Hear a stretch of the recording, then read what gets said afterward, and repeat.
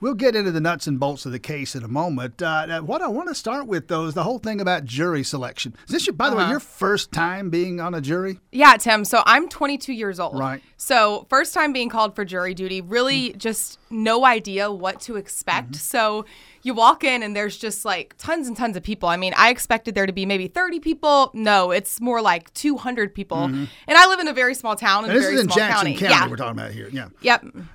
Well, so you're 22. By the way, I'm 60. And I get called every couple of years. Never chosen.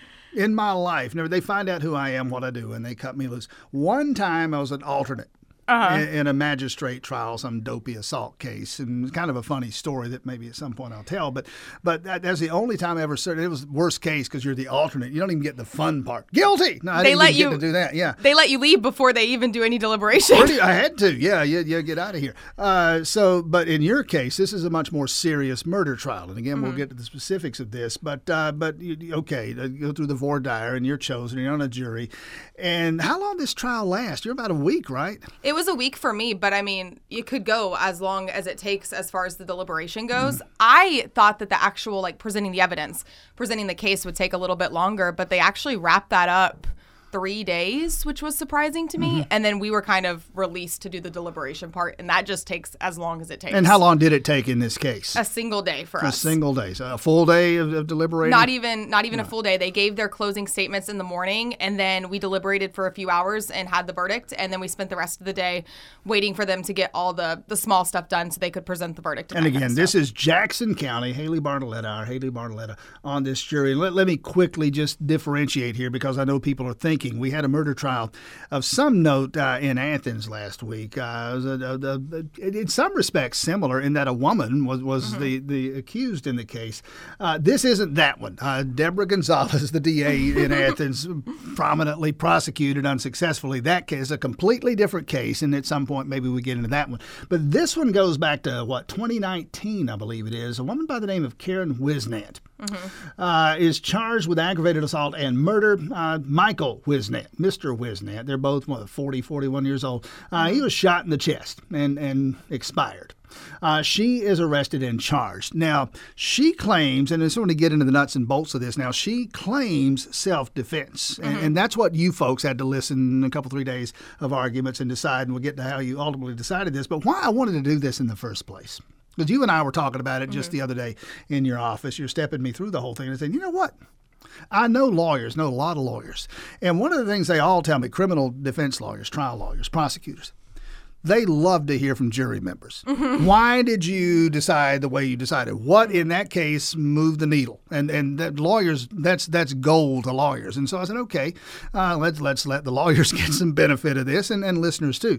So, all right, the nuts and bolts of the case. She claims an abusive relationship, and it just finally comes to a head and did what she had to do. That's what she claims. Step us through the arguments, basically. So going off what you just said, Tim, I think this is important first. So she is claiming in the moment that this happened, her only chance of survival was to kill Michael Wisnant. So I think that's important because in my mind at first I was thinking, well, this is an abusive relationship.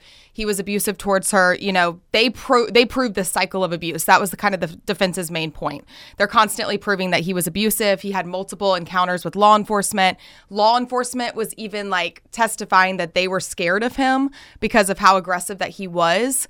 But the issue was there was a lot of violence in the relationship, period, from both sides. So you had kids testifying in the actual. How young are these kids? So you had one that was 18, and then two that I call them kids. They weren't necessarily kids. They were living in the house at the time, but one was 26 and one I think was 22 or 23. Okay. So, and at the time, this time was 3-4 years ago. 2019 is when all this happened. So they were all a little bit younger. But at the time that this happened, on that day, there was 3 kids in the house, and then of course Michael and Karen.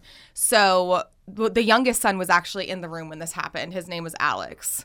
And then there was 2 other people that were in another bedroom of the home with the door open. And this is all in Arcade, we should say. This is an arcade, yep. And it's a very small house. So keep in mind, as far as sound traveling, that kind of thing, very small area. So as the story goes, based off the testimony that was given, that all kind of slightly varies, but kind of the general understanding was that there was a fight going on, and the Michael guy was accusing Karen of cheating. So that was kind of the basis of this argument. And this argument had been going on for days and days and days, and he was accusing her of cheating with one of his best friends. So in that moment, they were supposed to be going to confront the best friend. And they were going to go and they were going to ask him, are you cheating? And Karen was going to go and Alex was going to go, which was the kid. So just... that sounds like a really bad plan, by the way. Yeah. Yeesh. Yeah. I don't know if it'd be something that I'd be engaging in. No, I don't think so. But they decide that they're going to go and they get in the car and they're like, all right, let's all go over to this guy's house. So Karen and Alex are now in the car and Michael is inside the house and he has not left the house yet.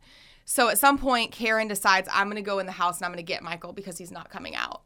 And this is the part where it gets, really flaky. Because stories diverge. Mm-hmm, right. Yes. So she claims she goes in the house. They get into an altercation. She shoots him. They're pushing each other, physically shoving each other. That's when she shoots him. Because she says, he's pushing me, it's physical, and I'm protecting myself. She says he's coming at her with multiple weapons. Okay. So multiple guns. He has multiple guns in his hands. So she also claims that when she gets inside the house, her gun is inside the house. She grabs the gun off a heater pipe that was inside the house. And that's what she uses to kill him. Handgun? Handgun, right. Yep. So Alex, her son, at some point comes back in the house, and he's in the house at the time of the shooting. And in his testimony, he says that she went inside with the gun. She had the gun in the car. From outside, had the gun in the vehicle and brought it into the house. Yeah. Which is a tremendous legal distinction. And you and I were talking about this, Haley Bartlett, again, on this jury in this trial in Jackson County we're talking about, because that speaks to what you folks, and we'll get to the verdict, and we're not trying to build the story here. We'll get to the verdict, but it comes down to nobody questioned that she pulled the trigger, right? No. The question was, what type of homicide are we discussing, and ultimately what you decided. So the question, you said diverging testimony there right away, the question of where was the gun? And you folks have to decide that as a jury before you can come to any kind of conclusion on the various charges that were in front of you. Yeah. So the big issue with where she says the gun was it was on this heater pipe, but in this room inside this house, there was a lot of stuff on this heater pipe. And it was essentially as if you would be reaching through like a shelf to grab the gun off the heater pipe that was filled with a bunch of other things when it was photographed. They had all of this in evidence, of course. So that already was very, very shaky. And then, of course, you have the son's testimony, who seems to be on his mom's side, who seems to be supporting his mom when he's on the witness stand. But was he a prosecution or defense witness? He was a witness for the defense, but still seemed to be supporting his mom. So he, in his actual video audio of his interview on the scene, he says that the gun, she walked in with the gun. So big issue there. There was other indiscrepancies, like it looked as if he was shot at an angle to where he would have had to be sitting down or kneeling, which leads the question, how is somebody attacking you? Yeah, how is somebody coming at you when you're shooting from an angle that you would have to be sitting down? In the criminal justice system, all defendants are innocent until proven guilty, either by confession, plea bargain, or trial by jury. This is one of those trials. We were talking about one, Jackson County as it is. And by the way, I've never seen that show. Well, it's not anti-show. I've never seen it. I've never gotten around to it. I need to get it on my radar. Now, Haley Bartlett, a program director here, sat through a trial last week as a member of the jury. Jackson County murder case, 2019, a husband and a wife. The wife shooting and killing the husband. That's not in dispute. At the end of all of this, and we'll fill in a lot of blanks as we move forward here, but at the end of this, what were you as a jury member asked to decide? Different brands, if you will, of murder, different murder statutes. What was at work here? Yeah, so she was charged with malice murder, felony murder, 2 counts of child abuse, and the child abuse counts come from whenever the kids are in the room, shoot or in the somebody house. with a kid in the room. Right. That's child abuse, and aggravated assault. So you actually work through each charge one by one and determine, okay, is she guilty of this charge and this charge? Now, of course, if she's guilty of felony murder, she's going to be guilty of aggravated assault and the child abuse charges. But the difference, by the way, because frankly, it confuses me, because any murder is felony murder, if you want to be precise about it. But there is a difference in statute between malice murder and felony murder. I wouldn't have known it either, but now you're a veteran of this. What just simplify for me the difference in the two statutes? So they give you all this paperwork, and the definitions are very long because I was worried. I'm like, I'm not as well versed as I should be on this. But the biggest difference is with malice murder, it's something that's just unprovoked, and it literally says in the definition, like, done so with just a malice heart where you just want vengeance. A degree of premeditation. Yes. So it's something that you basically just in your mind when you commit this felony, it's like, I want to do this and I want this person to die. And I've been planning it for weeks or months or even just a matter of minutes can make the difference between malice and felony murder. Now, felony murder is what you folks ultimately came down, I believe, with your verdict. It has to do with spur of the moment and impulse. Okay. Yes. So, and we'll get to the verdict in a moment, but where we were when we left off before the break there. All right. The shooting in the home, small home there in Arcade, Karen Wisnant shooting Michael Wisnant, who succumbs to his injuries, a single gunshot to the chest. At issue, at the moment anyway, is the gun, the handgun that she used. Was it in the house? Did she bring it into the house? What did the various law enforcement folks have to say about that? So it was very clear from their testimonies, and I mean, we're talking with multiple GBI officers, the police that were on the scene, that they felt as if it was very odd that the gun was supposedly taken off the heater pipe. They kind of, showed us the pictures. They explained that would be very difficult. And then, of course, you have the fact that there is some discrepancy on whether or not Michael actually had any shotguns on him. So she claims that he was coming at her with shotguns and handguns. Now, handguns were found on him in his back pocket, and I think one was found in his boot. And that actually wasn't discovered until he was at the hospital later. So he was armed. Yes, he was armed. But maybe not with a shotgun. So the shotgun issue was important because this family was always armed. This family just carried guns. I mean, the kids were very comfortable saying, mom and dad always had guns. There's guns on the kitchen table, guns in the bathroom, guns here, guns there. So you can't really look at it like, oh, he was armed, and that's, an important note because he was always armed. She was always armed. So the issue with the shotguns was the shotguns were not found on the scene when the cops arrived. There was no shotguns anywhere. But her claim is that he had one and threatening her with a gun, a shotgun. Yes, multiple shotguns. So the shotguns were all found in the bathroom, which was far from the actual scene of this incident. Okay. Yes, it was back in the master bathroom, which, isn't close to where this happened in the house. So she has, it seems to me, some credibility issues here. And I'm sure law enforcement and prosecutors obviously trying to exploit that. Yeah, so definitely.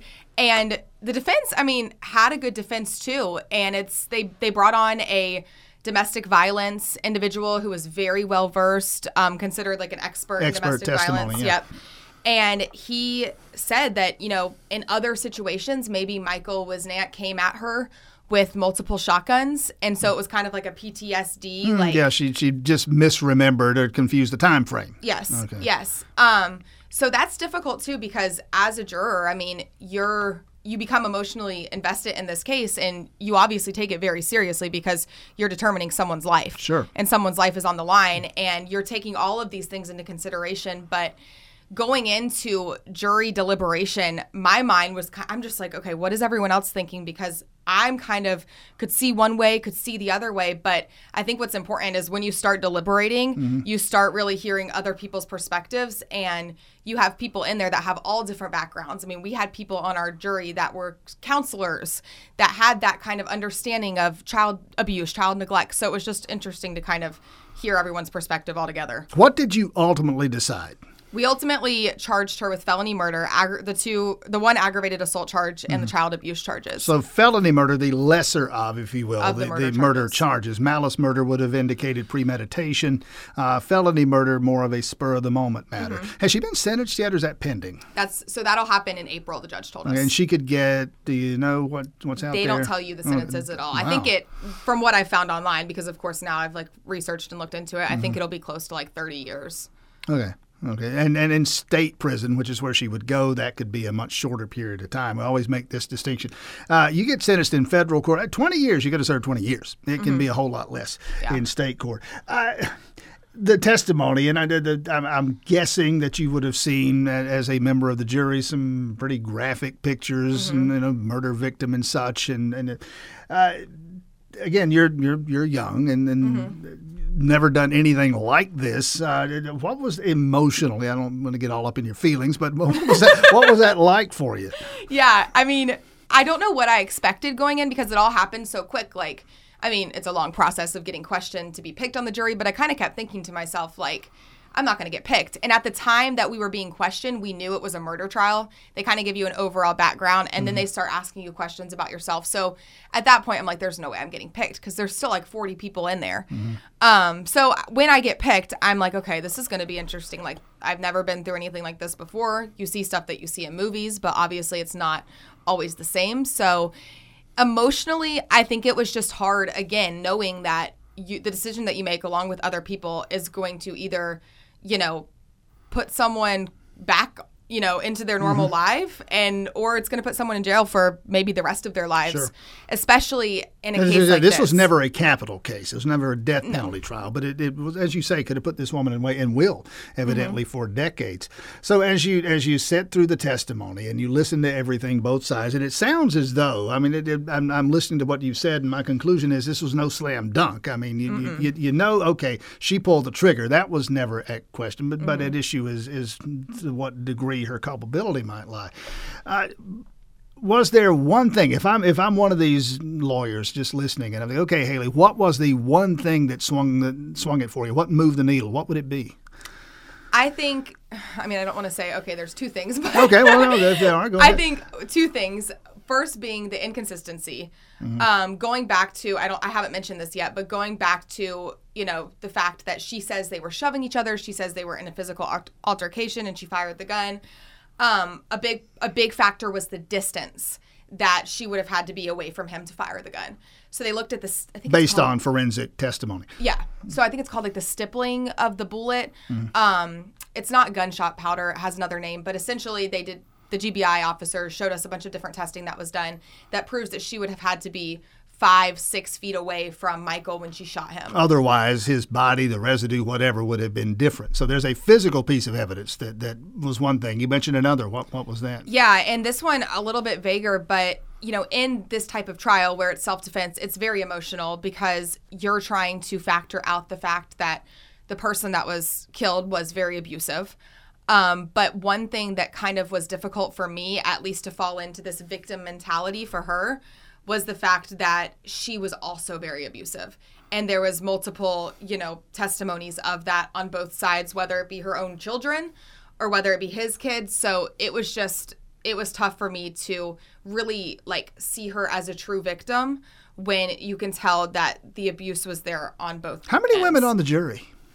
I know the jury was more than half women, which was interesting. That is I counted fascinating that to me, that you would have an abusive relationship, a woman abused, and a jury, more than 50% of women, you included, would come back with the verdict that you did. That is fascinating to me, and I'm sure fascinating to criminal defense lawyers who might be hearing this. It's been we had this conversation, as I said, a lot of it in Haley's office the other day. I said, wait a minute, time out. No, let's not talk anymore. Let's do this on the air. And then she comes in and joins us this morning, jury selection and the whole voir dire process, and then 3 days of testimony, then a full day of deliberations. Fascinating stuff, good stuff. We'll get this up on the podcast ASAP. Haley Bartoletta, back to work with us this week, though. Thanks for coming in this morning. Thanks, Tim. It's been fun. Spin your passion into a business with Shopify and break sales records with the world's best converting checkout. Let's hear that one more time.